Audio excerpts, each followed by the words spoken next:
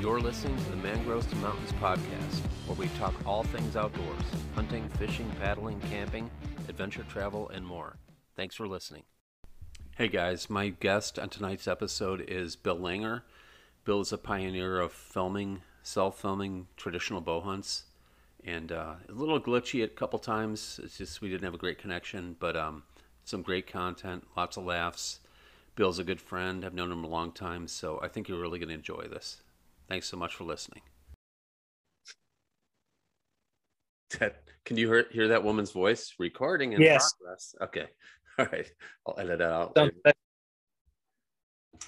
So, Bill, how you doing? I'm doing all right, Jim. How are you? Great. I'm still shell-shocked. Back to school. It's our second week.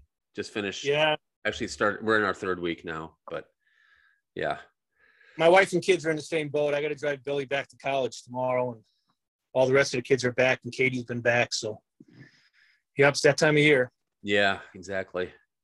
Yeah, at least we're back in person. Are the kids there in person? I mean, are her students, your wife's students in person? Yeah.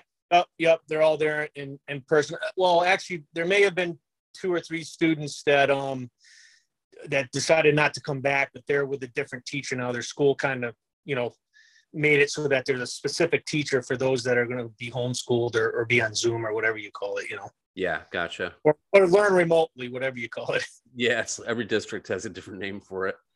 Yeah. I don't even know what ours is. We just call it Zoom. But yeah, so yeah, I wanted to focus tonight on your filming your hunts, because I think of you as like a pioneer of that. Okay. YouTube is so flooded, saturated with guys filming their hunts, even trad guys filming their hunts now. But I think when you started doing it on, when you had, I think you're still doing the DVDs, but you're definitely one of the pioneers. So can you let me know, like, what triggered that interest, like, for you early on when you first started filming hunts? Well, basically I really enjoyed watching traditional videos, which all there really was out there. There was, Fred Bear's videos, and the Wenzels had some at the time.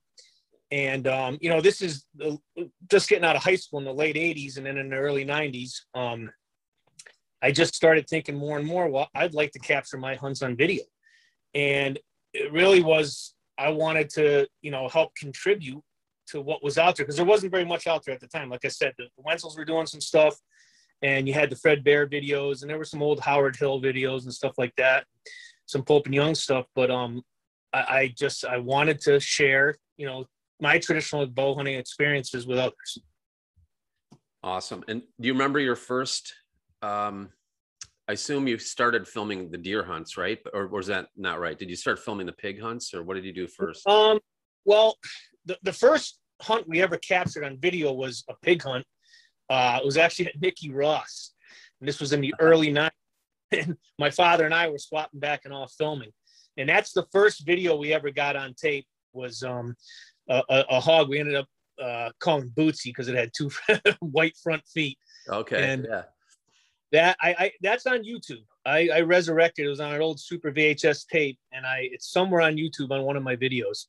And that's the very first one we got on tape. And then after that, my wife, the first whitetail, this is like 3 or 4 years before we were married, Katie filmed me shooting a whitetail doe on tape.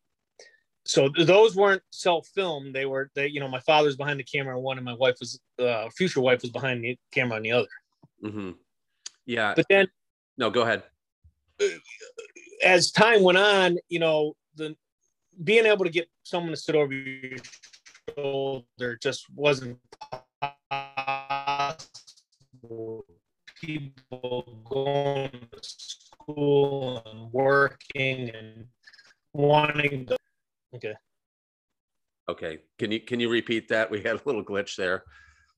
So I guess, yeah, arms and self-filming and all that. Yeah. So, the first couple of hunts we captured were, we had someone over the shoulder. Then, it was pretty obvious that, people couldn't be around or wanted to hunt themselves. So I bought a camera arm and started filming myself. And it came natural to me. And I don't know why, maybe because I had thought about it, that it seemed to work out all right. And I've done pretty well with it. You know, you say I was one of the pioneers. I kind of feel sometimes when I think back on it, you know, I was self-filming before it was cool type thing. You know, no one else was doing it that I knew of. Yeah, for sure. You know, none of my friends around here, and there was nothing on YouTube. And, you know, years ago, I started putting stuff on YouTube, and then I stopped for a while because life changed and I just didn't take the time. And I wish I had kept up with it, you know. And of course, I do quite a bit of it now. And I still really enjoy it. Let me pause that again. Sorry. You there? That's all right. It stopped. Okay. So yeah, I when I see so many people video or shooting video for their films, like self-filming especially, but even like the hunting public and these guys, like they weren't born when you were filming your hunts, you know. I mean, maybe literally. I don't know how old those guys are. They seem pretty young, but yeah, it's Yeah. So yeah, and then you started doing the DVDs, and I think I bought them all. So yeah, I mean, it just, I don't know where I'm going with this, but yeah, it's funny. Well, yeah, the first ones that I put out there were on VHS tape, you know. Oh my God, so I didn't know that. Yeah, my first 3 videos were on VHS tape. I had Swine Fever, For the Love of the Hunt, and then Traditional Adventures 1 all first came out on VHS. Holy cow. This was in Did you lose it again? Yeah, I don't know what's going on. Let me pause it. Sorry. I hate that woman's voice, that auto bot voice, whatever. Yeah. So, and then, so tell me about what you're doing now, like on YouTube, the YouTube channel. So yeah, I'm just you know, still filming my hunts, and I haven't put out a DVD in a couple of years now, and we've just been concentrating on putting you know, videos out on that. I just put out 10 to 15 minute videos and try to put just 1 or 2 hunts on it, and you know, it's Traditional Adventures TV is what I call it. And I think more people are, obviously there's more exposure on YouTube than there is to the DVDs, you know. Yeah, it's changed so much. I can remember you telling me that like maybe 7 or 8, maybe at least 8 years ago, where like you should really, because I started filming my hunts, and I was like, you should really focus on YouTube, and that was that was the thing to do, as opposed to trying to get DVDs made and all that, because they're kind of, I shouldn't say they're dead, but they're not what they once were. I still kind of like them, but like they have no, they're not. Yeah, you don't see as many of them around, and YouTube's the way to go, especially for the younger generation. The way I look at it too is exposing the younger generation, the up and comers, to the lifestyle of traditional bow hunting. They're going to go to YouTube. They're not going to go to a DVD, in my opinion, you know. For sure. So yeah, to get youth involved for sure, or just even new hunters, you know, like late onset hunters, whatever you want to call them, adults that start hunting. The way to go is through YouTube for sure. At least now, I mean, in 5 years, it might be something else, but for now it's YouTube. Yeah. Well, the technology is going to change exponentially as, you know, each year goes on. It's incredible, you know? Yeah, for sure. I don't know how us old guys are ever going to keep up. Yeah. Well, this is kind of a testament to how well I'm going to do. Yeah. Well, it's working though. The thing also that was kind of unique about your videos, you got your family involved, like your kids really young, like with I remember, I can't remember, what's your oldest son's name again? Billy. Yeah. Billy. I think he literally had like a cut sapling with like a piece of string, and he was shooting arrows off of, like, it was really cool. Yeah, like a toddler. My father started me like that. Yeah, Billy was a toddler, and we have Benjamin at like 2 years old. I think it's Traditional Adventures 2. It's 1 or 2, probably 2. And he's like a year and a half, can barely walk, and we have him stump shooting. And Ben's a natural at hunting. You know, it's funny now that they've gotten older.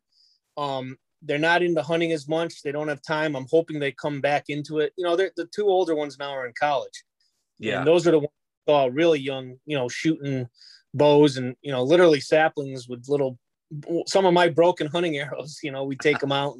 Yeah. They loved it, Did you measure those arrows for spine to make sure it was all good?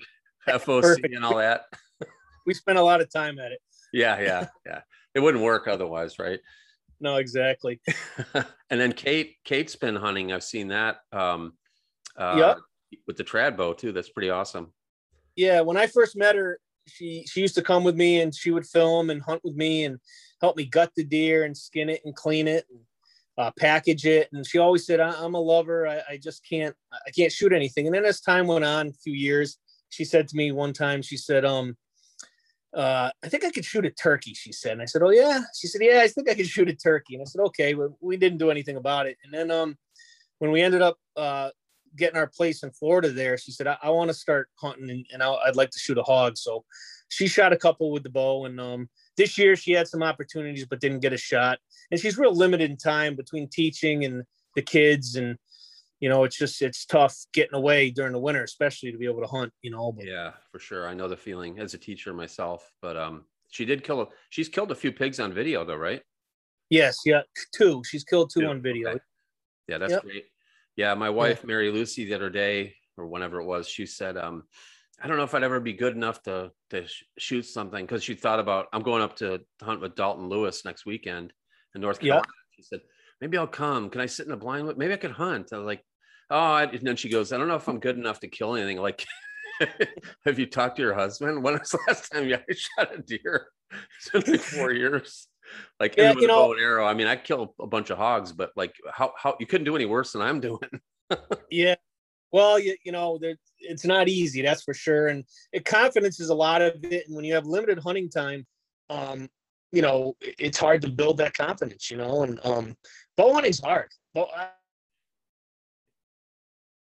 It's still a miracle to this day to pick a spot on an animal and hit where you're looking and make a clean kill on an animal. I feel so lucky and blessed, Yeah, you have a knack for it, but picking a spot, it's so easy just to shoot at the whole animal or like the outline of the animal, high or low, but not, focused on one spot where you have to put the arrow. We all screw up once in a while, but it's incredibly hard. And I think people that switch over from compound to trad figure that out real quick, that it is a whole different animal. I agree. And that's, like with my kids, like you mentioned earlier, starting them young with traditional equipment, even if they end up going to a compound, I think the discipline learning from traditional equipment at a young age makes you a better bow hunter, a better archer, if you will. Mm-hmm. I've noticed, just like anything, schooling, anything you teach them, they're when they're younger, their brains and their hand-eye coordination, they're a sponge, and it's much easier to teach them then and have them absorb that than it is as a person gets older, obviously. Yeah, for sure. I was kind of self-taught. I didn't have any mentors other than like the people you'd mentioned, like from a distance, like Fred Bear and the Wenzel brothers and videos and stuff like that. So a lot of what I learned was just trial and error. That makes a difference. It's a good way to learn for sure. But my learning curve was very steep, still is. Yeah, I was lucky. My father got me started very young too. And I think that made all the difference. I mean, I was very, very young when I started hunting with him and shooting a bow. And he exposed me to a lot of things, running heavy equipment and riding snowmobiles when I wasn't even 10 years old. And I'd go out riding with him and his buddies, and they were almost 30 years old. And I'd be riding with them before I was 10. It's just starting off young. You learn that stuff, I think, a little easier. Yeah, for sure. And so the point is, you have young kids, get them exposed early. Definitely. Yeah. And then your dad, what are his plans for the fall? Well, he's still hunting. He's down to about 40 pounds now. He only hunts out of ladder stands or ground blinds. He'll be 77 on our opening day, which is a week from today. Next Wednesday is the 15th, I believe. Okay. And that's 77th birthday. And he drew one of the bow only areas I didn't draw this year. So he'll be in there hunting himself, and he's been in there scouting. And he's got some, his shoulders at 77, your shoulders and your biceps stuff are worn out, but he's still shooting a recurve bow and doing well. He took a doe last year and still doing well. That's great.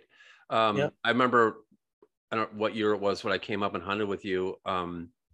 He was showing me the stand at the top of the hill in the snow, and there was like a foot of snow, and he had 2 knee replacements.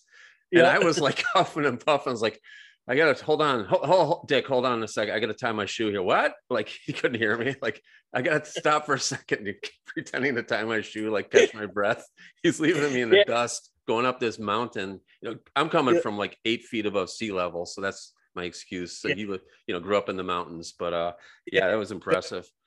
No, he's done well. And, he grew up where you hunted there was the old family farm. And he grew up there as a kid running around those hills with his brothers hunting. And he's in really good shape, stays real active to this day. That's awesome. Can you talk a little bit about your filming setups? Because I know, as we've talked about, like, people are so into it now, filming their hunts. I remember when we first met, I had the camera on the wrong side of me, like on the tree, like what that, then they're like, well, put it on the right side. Like, can you just go into some of the details of that? Like some tips for filming, self-filming?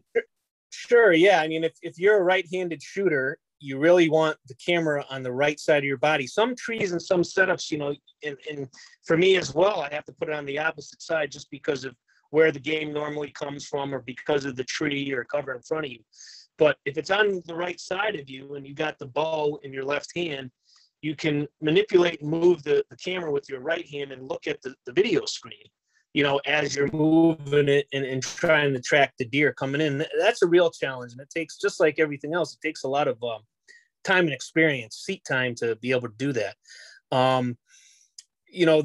The other thing is that I've learned to, depending on each setup is different, obviously, but you don't want to have the camera zoomed all the way out or zoomed all the way in when you're self-filming. You want kind of a happy medium. And when I first get set up in the stand, I'll kind of pick the spots and shooting lanes that I have and zoom the camera, to a medium zoom, where I know if they come through there, they're not going to look like a speck on the screen.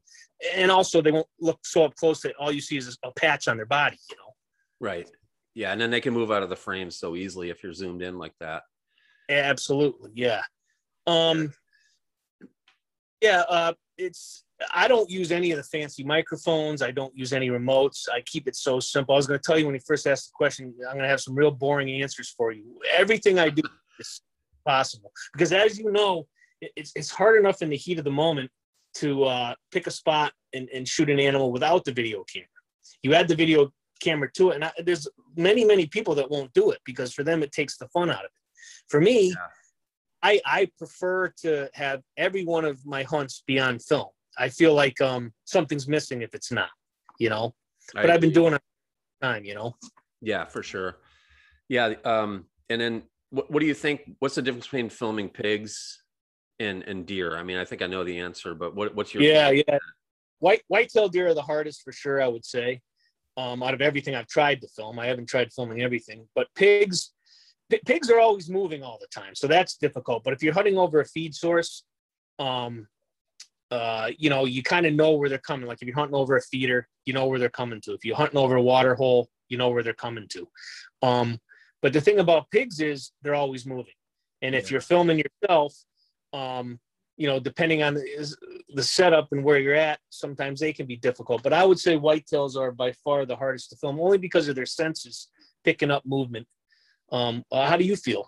Yeah, I feel the same way. As deer, they've given me fits. I probably would kill more if I didn't film, but I'm not alone in that. I'm sure you've had plenty of deer you couldn't shoot because lost count not long ago probably. But yeah, I mean, I don't like to hunt high in trees because I fear heights. Plus, I have some vertigo issues. So even walking across the room, sometimes I have vertigo. But really? Yeah, so I'm hunting more and more out of ground blinds, and then you don't have. It's really, I mean, they don't like. They're kind of wary of ground blinds, but I also don't want to be 25 feet up on a tree hoping they don't pick off my movement. And the last couple of years, I've gotten picked off several times up there. Those deer in the mountains up there, as you know, are wired, and they could be on, above you. They start out above you, and then they come down the hill. That all of a sudden they're at eye level, and you have to turn the camera. Hopefully, you have the camera rolling, but then you have to make a shot and make sure they're in a frame. It's just, yeah, it's tricky for sure. I mean, pigs. I've even shot some, spot and stock with a tripod. If they're feeding, if they're rooting, you can get right up on them. So sure. Definitely a difference. And I think this weekend I'll be mostly hunting out of blinds. If nothing else, I'll get good footage. You know what I mean? I get a great kill footage, or maybe it'll be wary of the blind, but you can get such good footage of deer from a ground blind. They can't see inside of it, So a lot of it for me. You get away with a lot. You can get away with a lot. Yeah. Yeah. I explain it to people, friends and family, and people who ask me, just acquaintances, people I meet. The dedication to traditional archery is similar to the dedication to filming. You have to dedicate yourself that you're not going to be able to get all the shots, and it's not going to happen all the time, and that's, you give up a lot of opportunities hunting with a camera, and the same as with a recurve bow. You have to be dedicated and accepting of failure to be successful at it. And you have to wrap your mind around it to get better at it, Absolutely. Yeah. If you have to kill stuff, you probably shouldn't be doing either. Exactly. If you have to kill a deer every fall, There's a lot of truth to that. That's huge. You have to accept failure. Yeah. I have a good friend that lives around here, and young guy. He's like half my age. He's an excellent hunter. He's hunted out west. He's hunted all over, and he tried hunting with a recurve for a year. He wanted to get into it, and he couldn't do it. He missed a couple shots and had some opportunities where he couldn't take it, and he went back to the compound bow. And again, he's an excellent hunter, but he just couldn't dedicate himself to the limitations of a recurve bow. Yeah. And then if you have limited time, then you're really, behind the eight ball. A guy that works 6 days a week and only has 1 day to hunt. I mean, It's tough to that, I totally get it. I mean, there's not a thing wrong with hunting with a compound. I don't, it's still bow hunting. I don't even want to get into the other forms of, I don't even want to call them archery, but there's, and even like crossbows and stuff, I don't have a thing wrong with them personally, as long as they're not an archery season, but they're not. I agree 100%. These air bows coming out. Oh, even worse. Yeah. And these crossbows, I have nothing against them, but they have no business being in archery season. Have them in a gun season where you're like around here, you have to have at least 10 acres during gun season to be able to legally hunt on. Well, if there's a 5-acre piece during gun season, let a guy hunt during the gun season with a crossbow on 5 acres. But they, in my opinion, they don't belong in an archery season. That's meant for primitive weapons. Yeah, for sure. Absolutely. Yeah, the air gun, is that a thing up there? I mean, are those becoming? No, I haven't heard any legislation trying to push it through, but the crossbow here, it passed in 1 year. And I haven't heard anything about these new airbow guns or whatever the heck they call them. I've seen them in other states introduced, but not around here. Oh, that's good. Yeah, here it's so bizarre in Florida, as there's a lot of strange things down here. But the crossbow season, as I understand it, actually overlaps the archery season, but it's actually a couple days longer. Maybe I read that wrong, but how does that make any sense? I know. Not only does it overlap archery, it's actually 2 days longer. Yeah. It doesn't make sense. It's stupid. Yeah. But my good friend Ryan Gill, he I've tried as if traditional archery isn't hard enough, trying to hunt with a primitive bow. I know you've killed a couple deer, or maybe several, I don't know, with primitive bows that you've made. Have you gotten back into that at all? Have you thought of it?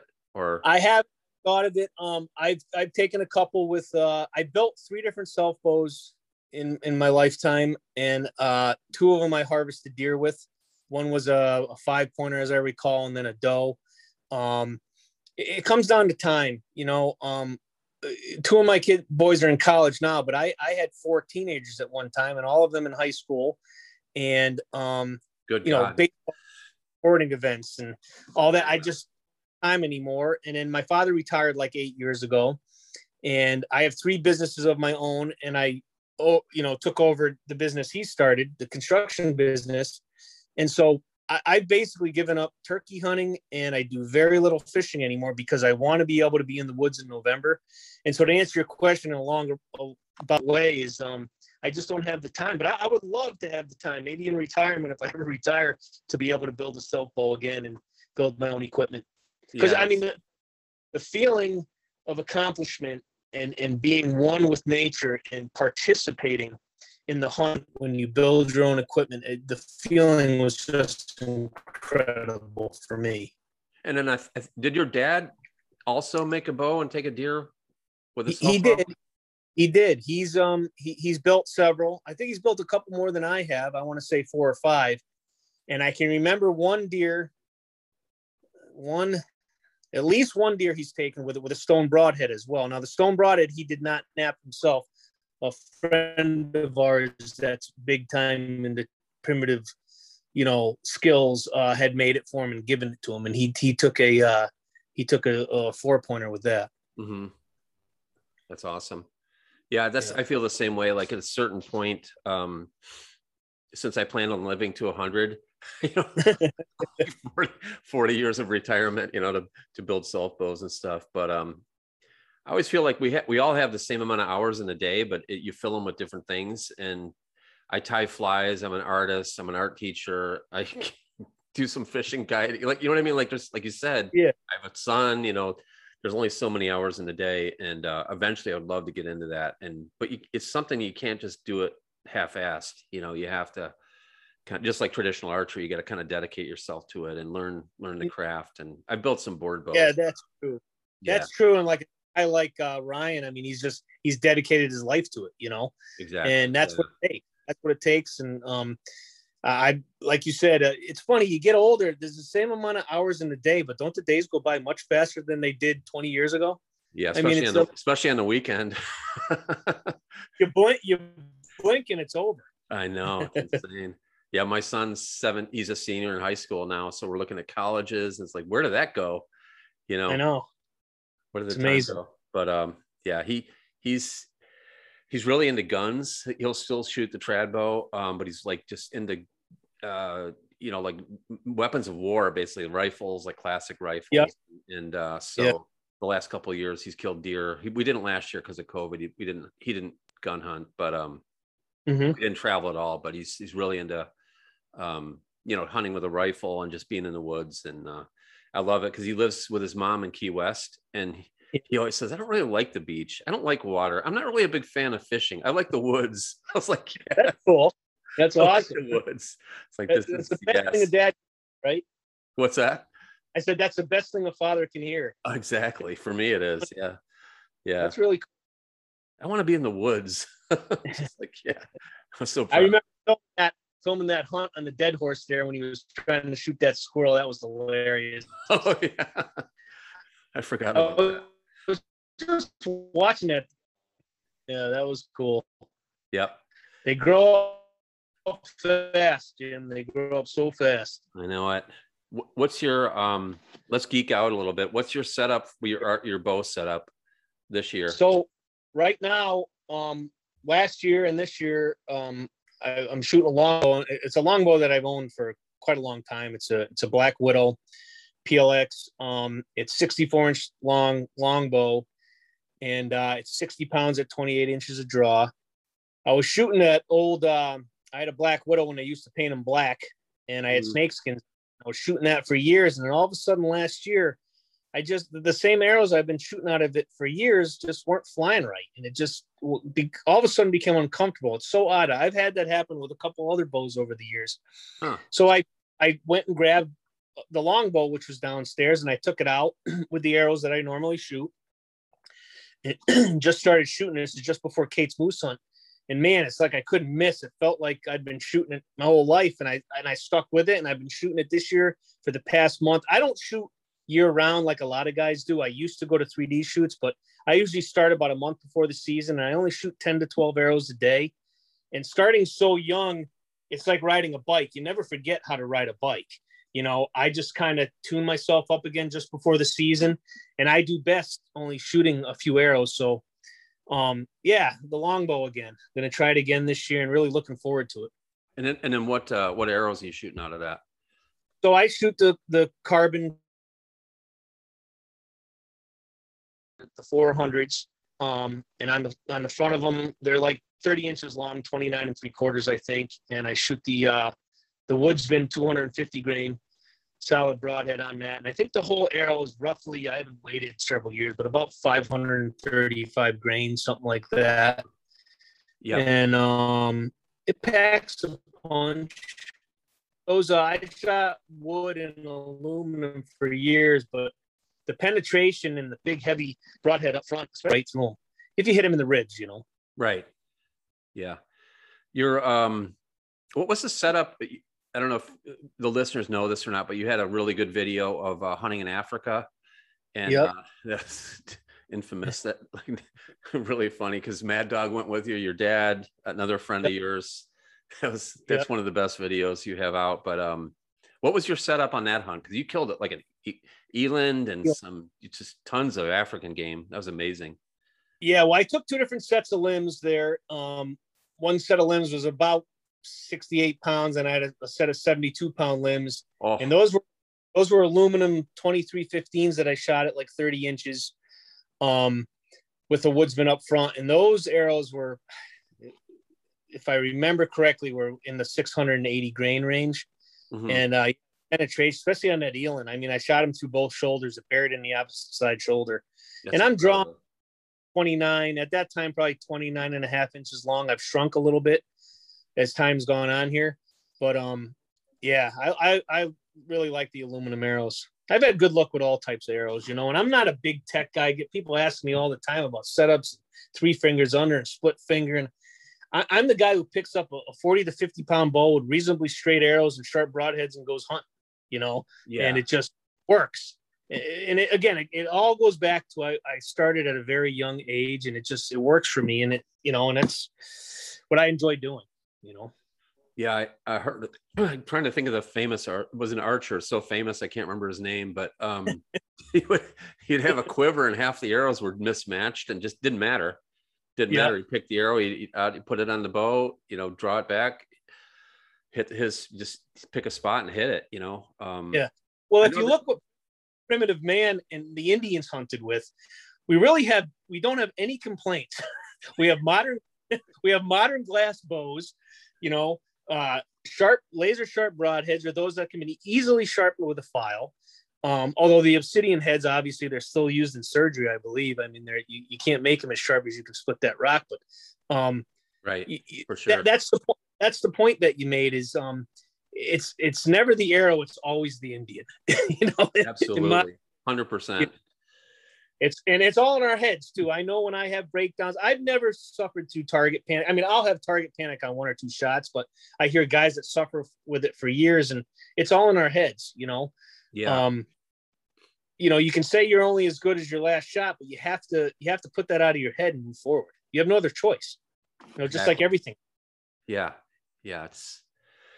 It's muscle memory and just especially confidence. Like you said, if you go into the season thinking, you're killing something, you're probably going to kill something. The other part of it too is time in the woods. I used to keep a detailed hunting log for many years, and the years, this is no surprise, but the years I was in the woods most are the years that I killed the most deer, right? Or pigs or whatever. And, just life changes, things happen. You can't get into it much, I think you hit the nail on the head. I mean, if you had to put a bet on someone, if you had a mediocre hunter that had some of the greatest land to hunt and 5 days a week to hunt, and then you have the greatest hunter in the world on real mediocre land and only 1 or 2 days to hunt, the guy with more time and less experience is probably going to get more opportunities. There's no argument around it. I mean, seek time in the woods will make you successful. Now, I know guys in their 70s and 80s that still haven't learned a thing about hunting, and a lot of young guys who are really great hunters, So there are good and not so experienced hunters. But time in the woods and access to decent hunting land is very, very important to overall success. That's in my opinion. For sure. When I lived in Iowa, I was hunting at the time with a compound, but now I look back on that, I was like, oh my gosh, what was I thinking? I should have had a recurve or longbow or something, just because of all the opportunities I had in the woods, and I had the time to hunt, because you could be in the woods 10 minutes after getting out of school teaching, and then yeah, now I got to really work to get into the woods. So but that's not going to be forever. For now, that's just my situation. Yeah. Well, a couple times I've hunted out west in the Midwest for whitetails, and I'm like, you hunt for a week and you're like, holy cow, how do you not shoot or get an opportunity at 150-inch deer every year? I'll hunt Connecticut for 15 or 20 years and maybe see a deer that's 150 to 160 inches. They're here, but just the lay of the land is a lot different. A lot thicker mountainous woods. Where out there, the deer are more concentrated, and you have the crops and so on and so forth. And plus, they don't gun hunt them during the rut like we do here. Yeah. I mean, in Connecticut, you can still shoot legally, I think, 13 deer a year. It's ridiculous. And like 6 or 7 of them can be bucks. It's just, and we still have good deer running around. It's just rugged terrain. There's some rugged terrain, so that saves some of them, probably.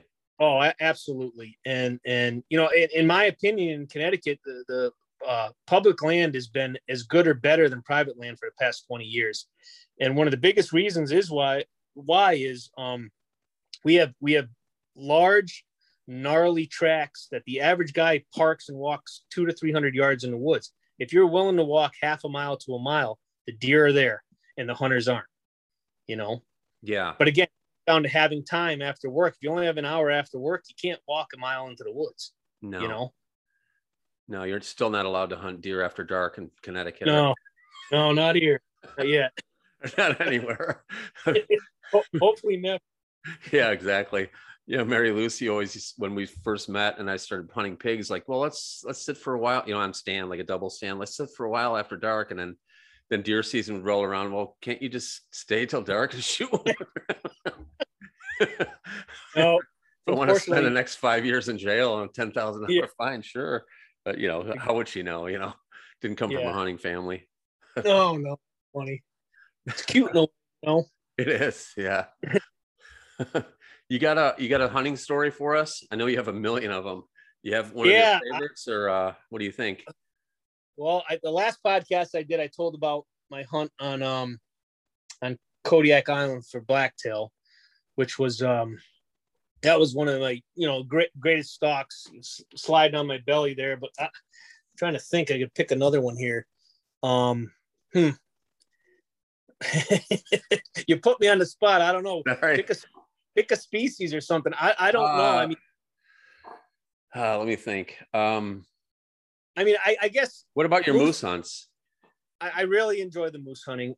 In fact, believe it or not, I'm going again this year as a subcommittee. I haven't told too many people. Oh my God. Guy, remember Mike O'Connell? Okay. Of course. So Mad Dog Mike was good friends with a guy here in town that I knew fairly well. He used to come into our archery range, so on and so forth. And when Mike moved to Louisiana, I don't know, 7, 8, 9 years ago, this guy called me, Mark, and he said, "Hey, Bill, you're really the only other guy I know in town. Mike's been my subcommittee on my moose applications all this year. Do you mind if I put yours on?" I said, "No, Mark, no problem. I'd be happy to go with you." Again, this was years ago, thinking, well, he may or may never draw. So about 2 weeks after the drawing this year, I get a call, and it's Mark. And I'm like, it's kind of odd. I'm like, "Hey, Mark, how's it going? What are you up to?"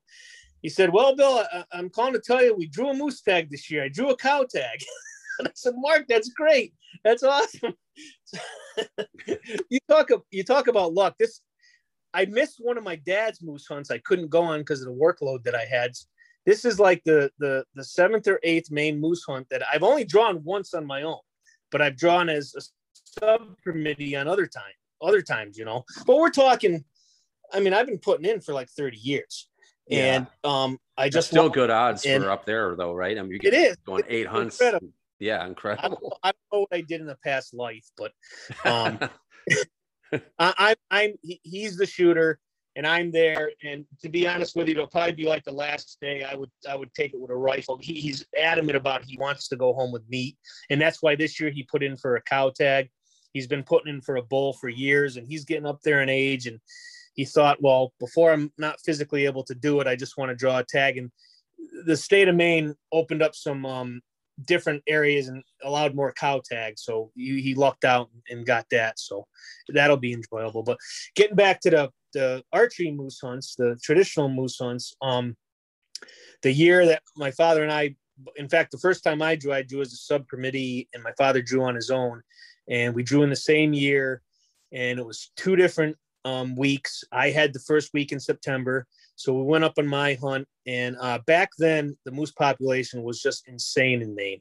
I mean, it was nothing to see 25 to 30 moose in a day, and wow, 4 or 5 decent bulls. That's changed with the winter tick and the winter kill up there. That's changed in the past 15 years. It hasn't been that good, but back then, getting back to that, I drew. My father came along with me. He was filming. It was a real rainy week. On the 3rd day, I shot my moose. There's some video of it on YouTube. Basically, we had some tree stands and stuff we'd set up and call in the morning. And then midday we would drive and just, drive to different clear cuts and make a few calls there. Where we were driving from one clear cut to another, and a cow and 2 bulls crossed the road several hundred yards in front of us down the road. So we stopped the truck, jogged down the road, and some of that's on video.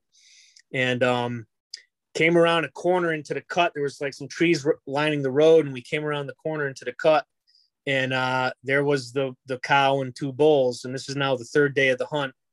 And so Eldon, the guy we were hunting with, made a few calls and kind of turned my bull towards me. And I drew back, hit anchor, didn't think about yardage, and shot. And actually, as I shot, you can see it in the video, the bull turns and lunges forward. It ended up catching him back and caught the femoral artery. And he went about 250 yards up through the clear cut into the woods up on top of the knoll. And when we got on his trail, it was like someone took a 5-gallon pail of blood and just poured it out through the cut down. You could see it running for 50 yards in front of you. And again, this gets back to it was just circumstance. It was a bad shot, and I got lucky on it and caught the femoral. But long story short, we get up into the woods. I put another arrow into him, put him down. He was very weak by the time we got to him. Had lost a lot of blood. But the funny part about that story was he dies in this like 2 foot of like this boggy muck, okay? And so we start skinning him out, all with knives. And my father was younger back then. I was a lot younger too. And just before he had his knees done. Well, the first cut that we took off was one of the front shoulders. And my father says, I can handle that. I can carry that. So we strapped that to his back. And again, we're standing in mud up to our knees. He takes like 2 steps forward, loses his balance, and falls flat in his back, and the mud just engulfs over the top of him. We were laughing so hard. That was the funny part about that story. And it took us several hours to pack that out. Too bad you weren't filming that. That'd have been classic. Yeah, we didn't get that. We got in Traditional Adventures 1 is when the video was on, but we didn't. Some of these videos, these classic or vintage videos I've been putting on YouTube include some of the footage that weren't in some of our videos, because videos, you're more time constrained. Oh yeah. To fit material in. So on YouTube, I've taken some of those bits and pieces that we never had before and kind of re-edited them. And so there is some new stuff in some of the YouTube stuff. But after my hunt, we came home for a week, and then my father's was the beginning of the 2nd week of October, as I remember. So we had the first week in between. Mm-hmm. We went back up on my father's hunt, and on the first morning, make a few calls. It was very cold, much different weather. We were hunting in T-shirts on my hunt, and now we're bundled up in my father's hunt, very frosty. And this is all on video as well. And what was unique about this hunt was we made some calls, had a bull answering. He quit calling back, so we got down after about an hour and walked down to the pond where he was coming from. And we're standing there kind of talking, and then all of a sudden we hear him burp back at the tree stand. So he had circled in silent, got underneath the tree stand. So Kenny Mawerson was one of the guides that we were hunting with, and he made a few calls, and this bull comes right in. And my father calls it the Polish pass-through. It's on. It's all on video. I can hear him saying that. That's hilarious. if you go to my YouTube channel and just, search one of the moose hunts, the bull comes in. My father places a perfect arrow on it right behind the shoulder. And the bull's so worked up, he just stands there, licks his lips, licks his nose, trying to get the scent of the cow. And then he just kind of turns 180 degrees. So now his other side is showing. And by this time, my father's knocked another arrow and puts another good arrow on the bull, a little bit farther back in the ribs, but still in the ribs. And the bull runs away with 2 arrows in it from opposite sides. It's all on. That was just a memory. And both hunts were just something you never forget. That bull was close too, wasn't it? I remember it really showed up big in the screen. About 15 yards away, real close shot. Yeah. And it was just amazing. He was so worked up, and you hear non-hunters talk about the pain with arrows. This arrow hit that bull and he had no idea he was hit. Oh, no. It wasn't until the second arrow, and by then he just knew something was wrong. He didn't see a cow. He had seen us. Yeah. He had 2 side and he took off. And that was pretty neat. The Polish pass-through, he calls it. That's a classic. I love it. Unbelievable. So the moose hunt, when is the upcoming one? When is that going to be? So that's a cow hunt, and that's October 25th through the 30th. Moose. Yep. Okay. Yeah. Moose meat is so good. Everyone wants to shoot a giant bull. They're so impressive, but the meat is incredible. There's no question. Like you say, the trophy's the meat, and moose meat is the best that I've ever had. I've had eland over in Africa, and that was really, really good. That was like eating a lean ribeye. Wow. But as far as North American game, the moose is my favorite for sure. I hear Axis is good, but I've never had the opportunity. I've heard that too. Yeah.